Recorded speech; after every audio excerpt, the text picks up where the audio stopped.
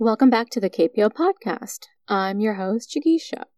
This week on the podcast, I have best-selling author Rachel Heng, and we are going to be talking about her latest novel, The Great Reclamation. The Great Reclamation was named a most anticipated book of 2023 by Oprah Daily, Bustle, and Electric Literature. It's a sweeping novel set against a changing Singapore about one boy's unique gifts and the childhood love that will complicate the fate of his community and country. Welcome to the podcast. Thank you so much. It's lovely to be here. To start off, tell us about the book. Now, I know this book has been considered the most anticipated book of 2023 by several different groups. So tell us about it. Yeah, so the book, it opens in 1941 Singapore, and we're following a young boy named Lee Ah Boon growing up in a fishing village on the southeastern coast of Singapore. And one day when he's out fishing with his father and his brother, they come across an enormous landmass that is not meant to be there. So they come across this mysterious island, and slowly they discover that there are these islands that appear and disappear, and that changes the fortunes of the fishing community that he lives in. And then the book goes on to follow Abun's life for the next 20 years as Singapore undergoes a transformation of its own, dealing with the Japanese occupation in World War II, and then the fight for independence from British colonialism that comes after. So a lot going on. Yeah. So what inspired the book? Yeah, so I'm from Singapore. I grew up in Singapore. And I think, the Singapore that most maybe Americans would be familiar with today is the one that you see in movies, right? That's very urbanized, very modern, filled with skyscrapers, highways. And that was the Singapore I lived in. But I would hear my mother and other relatives, older relatives like my aunts or my grandmother, talk about their time growing up in Singapore, and it was completely different. So my mother grew up in, a wooden shop house. They didn't have running water. They didn't have a proper ceiling. It would flood whenever they rained. They had relatives who lived in more rural areas of the island amongst like rubber plantations, and, they had outdoor outhouses. And the island just wasn't as modern and as urbanized at all, as compared to today. And so it felt like a totally different world. And what was so mind-boggling to me was that it took place not very long ago at all. We're talking about a span of decades, right? Like 20, 30 years. And my mother would walk around and say, this is where we used to live, but I can't recognize it anymore. It looks completely different. Like the roads have all changed. So I don't even know where it would have been anymore. And just to think about what it must have been like to see your home change so drastically, so quickly. And when, all of those physical markers of memory have vanished. So I think that idea preoccupied me for a long time. So I wanted to write a book that was like set in that time period and have these characters go through that drastic change. Mm-hmm. And your main character, Abun, it's a coming of age story for him, and also almost like a coming of age story, like a parallel to the island's coming of age in a way. Mm-hmm. So could you give us a little more deeper look at Abun? Yeah, so Abun, when we meet him, he's a little boy who he's destined to be a fisherman like all the members of his family, but he's afraid of the sea. And so that poses difficulties from day one. We kind of see the transformations that are taking place through his eyes, as the eyes of, a young boy who doesn't fully understand like what it means for a country to be at war, what it means for a community not to agree on, what is happening to them. And so I don't want to give any spoilers about what happens. So I'm just being careful no spoilers. How to say that. But and then we see it is a coming of age for Abun as he goes through all of this political turmoil. But also it's the story of his childhood love, right, with his neighbor Siok Mei. So this spirited young girl that he meets in school who has very strong political convictions because of her parents who have left Singapore to go fight the Japanese in China. And she's essentially orphaned. She lives with her uncle in the same village. And his coming of age is kind of that love story is a very big part of his coming of age, because he comes to understand who he is and the choices that he wants to make in life, what he believes in, through the lens of how it relates to her, as I think we so often do, right? Coming of age often involves like defining ourselves with respect to our community or the people that we love around us. And so we see Abun go through all of those different conflicts and challenges, because what how his family reacts to what's going on, how Seok Mei reacts to what's going on. Nobody agrees, right? And he's sort of torn between them and has to decide for himself, like, okay, who is it I want to be? Like, what do I believe in this newly changing world? Yeah, absolutely. And you definitely, you get a real sense of his struggle as to sort of find himself and sort of find his place, I think is what he's looking for, is like, where do I belong? And yeah, totally. So how much research did you have to do? Because I feel like this was probably a lot of research and looking at the history and probably even physics of land, adding land and sand and Yeah, it was I think I did like a year of research before even starting to write. So just reading, going into the archives, looking at like newspaper clippings, government documents, old photographs, which were really cool. The Singapore archives have a lot of oral history interviews that you can listen to. So that was amazing. So I got to like just hear, people talk about what it was like to live in like the 40s, 50s, 60s.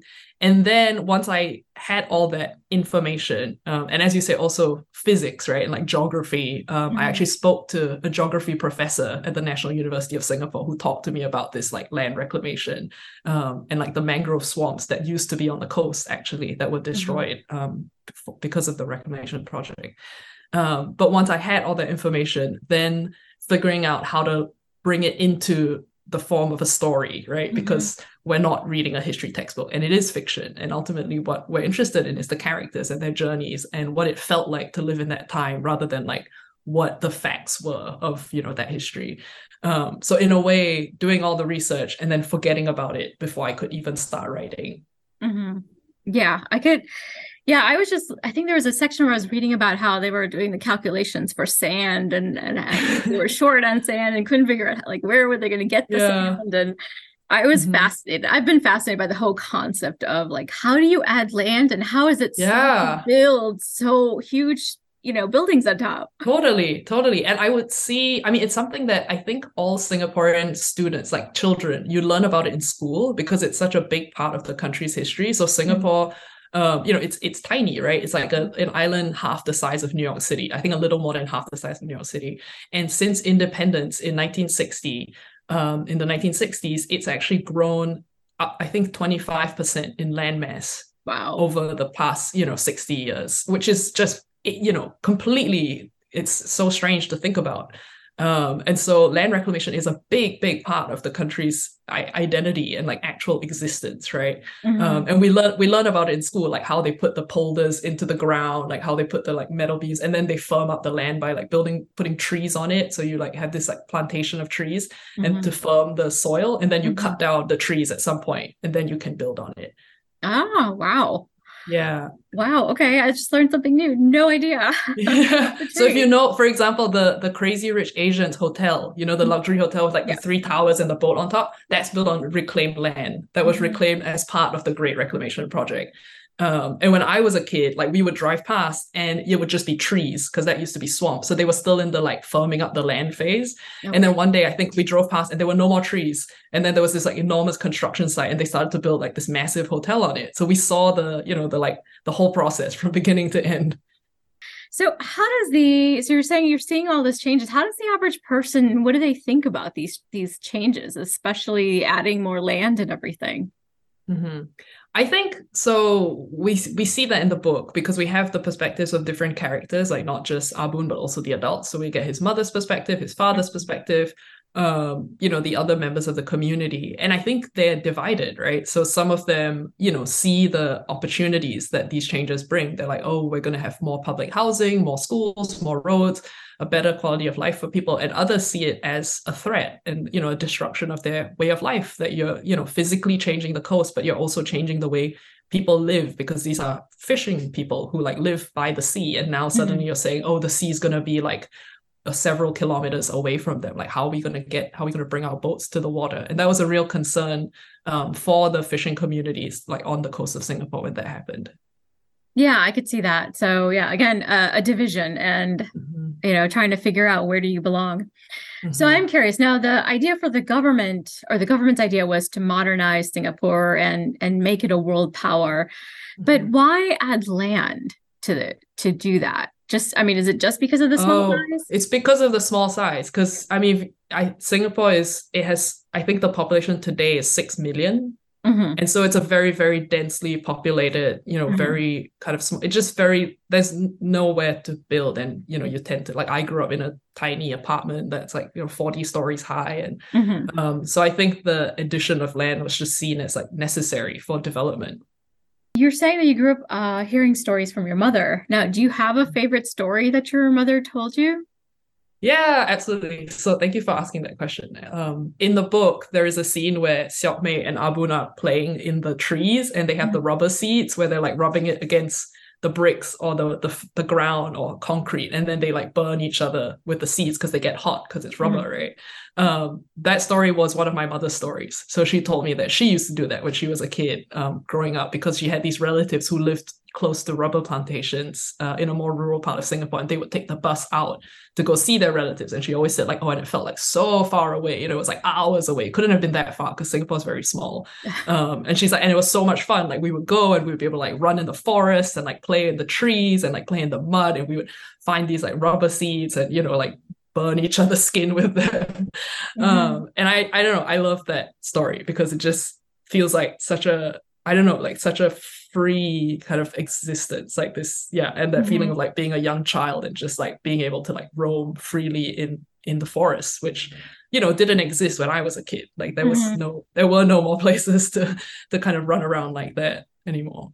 Yeah, yeah. Now, does your mom keep any seeds? Does she still have any? I've never seen one, so I don't Oh, think so. okay. Sadly. So I know that one of the questions you were trying to answer with your book was the understanding of home. So what is your understanding of home? My understanding of home, I think, to me, because I grew up in a Singapore that, it didn't change as drastically in my lifetime, but it did change massively. And I think if you talk to any Singaporean, young or old, they will speak to this. Especially since now I live, in the US, and I go back, I can't go back that often. So I go back sometimes every few years. And every time I go back, something is different. Like, it looks different. The roads have changed. The place where I used to live is no longer there.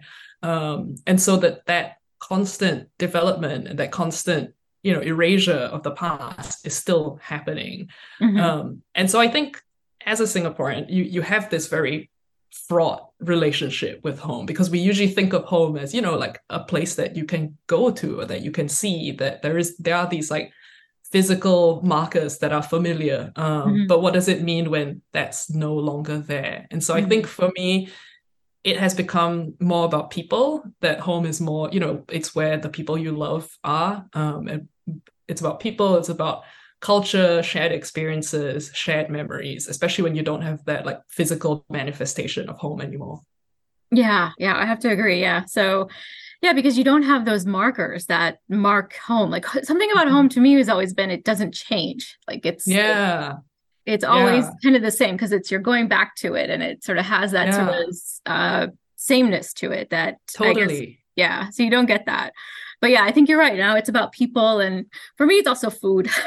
Yeah, that's true. Yeah, it is food. Yeah, definitely eating. Hmm. So for someone coming to visit Singapore for the first time, where would you recommend they go? Oh, I think they should go to the hawker centers for sure. Hmm. And not just the like touristy hawker centers that you see in the movies, Hmm. because it's very overpriced and the food isn't as good. But if you Hmm. try to like talk to any local person, they will have very strong opinions on where you should go and what you should eat. And they will probably volunteer to take you as well. So definitely try to go to the hawker centers. Okay. Um, Singapore actually still has some nature preserves or some places where you can still see like the old mangrove swamps, which are Hmm. incredible. So Sungai Buloh is one of them. If you go out to Pulau Ubin, which is a small island off the coast of Singapore, there are you can like bike around the island and you can see a lot of like the old rainforest, and even some of the old like villages are still there the way they used to be.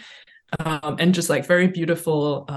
I don't think it's marshland, but it's essentially like the tide goes out and you can see all Hmm. the like plants and all the biodiversity of the area. So that's like a protected zone that you can still visit. So there are still places of great natural beauty in Singapore. You just have to kind of seek them out and know where they are. And then, of course, yeah, the food, as I mentioned, definitely the Hmm. food. Yes, Singapore is on my list of countries that I hope to visit in my lifetime. It's my bucket. It's one of my bucket lists. It's a long flight, so it's the Yeah, only thing. yeah, yeah. Well, flight to India is pretty long too. So, Yeah. so yeah. So, what do you hope readers take away from your book? I think when in writing it, what I hoped to do was to bring to life this kind of this old Singapore that existed not very long ago that has almost entirely vanished by Mm-hmm. now. So I guess I hope that readers get to experience that and get to, think about those characters who lived during those people, because they are real, people who lived during that time, but also to think about what is being erased today in the name of some greater good or progress or, some exigencies or necessities, what are we losing today? Yeah, that's going to be built over, and that in 30 years you're going to look back and say like, oh, there's like no trace of that anymore. Mm-hmm. And also to think about, what that means for, home for the people who live there and for yourself. And if you live there, if your community is changing. Mm-hmm. Right, absolutely. Now, are they still continuing to add more land? So, Yes, yeah. yeah. Mm-hmm. So Singapore, Yeah, so in a few years, Singapore will still continue to look different. totally. Yeah. Mm-hmm. So what's next? Are you working on another project or have you started something new? Well, I will be going on tour for this book. So in the near future, we'll be just talking about the Great Reclamation. But I have started a new book as well, that's on hold right now as I do all of this. But it is also set in Singapore, this time in the 19th century. And it's still very early, so I can't say that much about it. But Okay. also another project that involves lots of research and kind of has to do with like environmental history and the colonial administration in Singapore. Okay. Nice. I'm glad that you're doing these stories because I feel like I knew nothing about Singapore. And so it is so great to learn more that there's all this rich history and all of Yeah. this amazing just information out there that people don't get to see. So, Yeah, yeah. Or you kind of see the like glossy version of it, right? The like right. what happened after the fact, like, oh, this major metropolis, but kind of understanding how we got there. That it wasn't, a straightforward or that it was this long, convoluted journey. And that continues to be created today because Singapore is such a young country, right? It only gained independence in the 60s. Hmm. Definitely. And I hadn't known about the land, Mhm. at the addition of the land. That was something I learned from your book. Like totally just hadn't learned it at all. So Yeah, yeah, yeah. I learned a lot just reading your book. Thank you. Yeah, yeah. I think as a writer, it's just very striking to think about land reclamation because it's like it's such a visceral kind of it's not even a metaphor because it's literal. It's happening Mhm. before your eyes, right? It feels like magic, or it feels like something that's surreal or something that you came up with for a book, but that it's literal and it actually happens. And the sheer scale of that, the way like land can be made from nothing, like made from sea. I think there's something just very evocative and like surreal and interesting about it, but also strange and destabilizing. And so I think that's where the kind of heart of the book first started.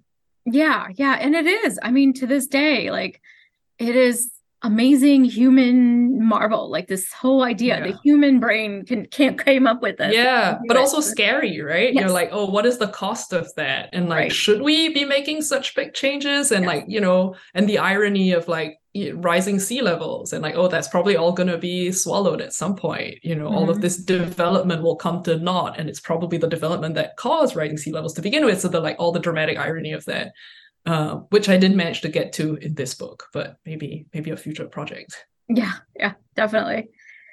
So, last question we usually ask our authors is what are you reading or what do you recommend we read? What am I reading right now? So right now, I'll do both then. Right now, I'm reading Molly Dekta's new book, The Absolutes, and Mhm. it's a really beautifully written, a very luminous love story about two young people that set in between Turin and New York City. And it's incredible prose. It's very, very vivid, very kind of absorbing, and it's about obsession and the way like obsession shapes the lives of, a young adult. Mhm. But also the setting is just amazing. The way she writes about New York and Turin, it's just like very, I loved it. It made me want to go to Italy right away. Mhm. So that's coming out, I think, this fall. That's new. And then one book that I always recommend, especially if you enjoy, epic historical novels, is Edward P. Jones's The Known World, which was a big inspiration for this book. Mhm. And that's, it spans, has like multiple characters, multiple points of view. And it's just a very, feels like it won the Pulitzer Prize, I think in 2004, maybe. Don't quote me on that. Mhm. But it's a masterpiece and just like a beautiful work of historical fiction. Okay, two good recommendations. Yeah, The Absolute's on my list, so Mhm. I will definitely have to check that out. Well, thank you so much for your time today, Rachel. And listeners, The Great Reclamation is available right here at the Kirkwood Public Library, and where amazing, epic books are sold. Thank you. Thank you so much. That's our show this week. Thank you for listening. Stay tuned next week when we speak to journalist Alex Marr about her novel, 70 times 7. I'm going to leave you with a quote about home. Home is where our story begins. Until next time.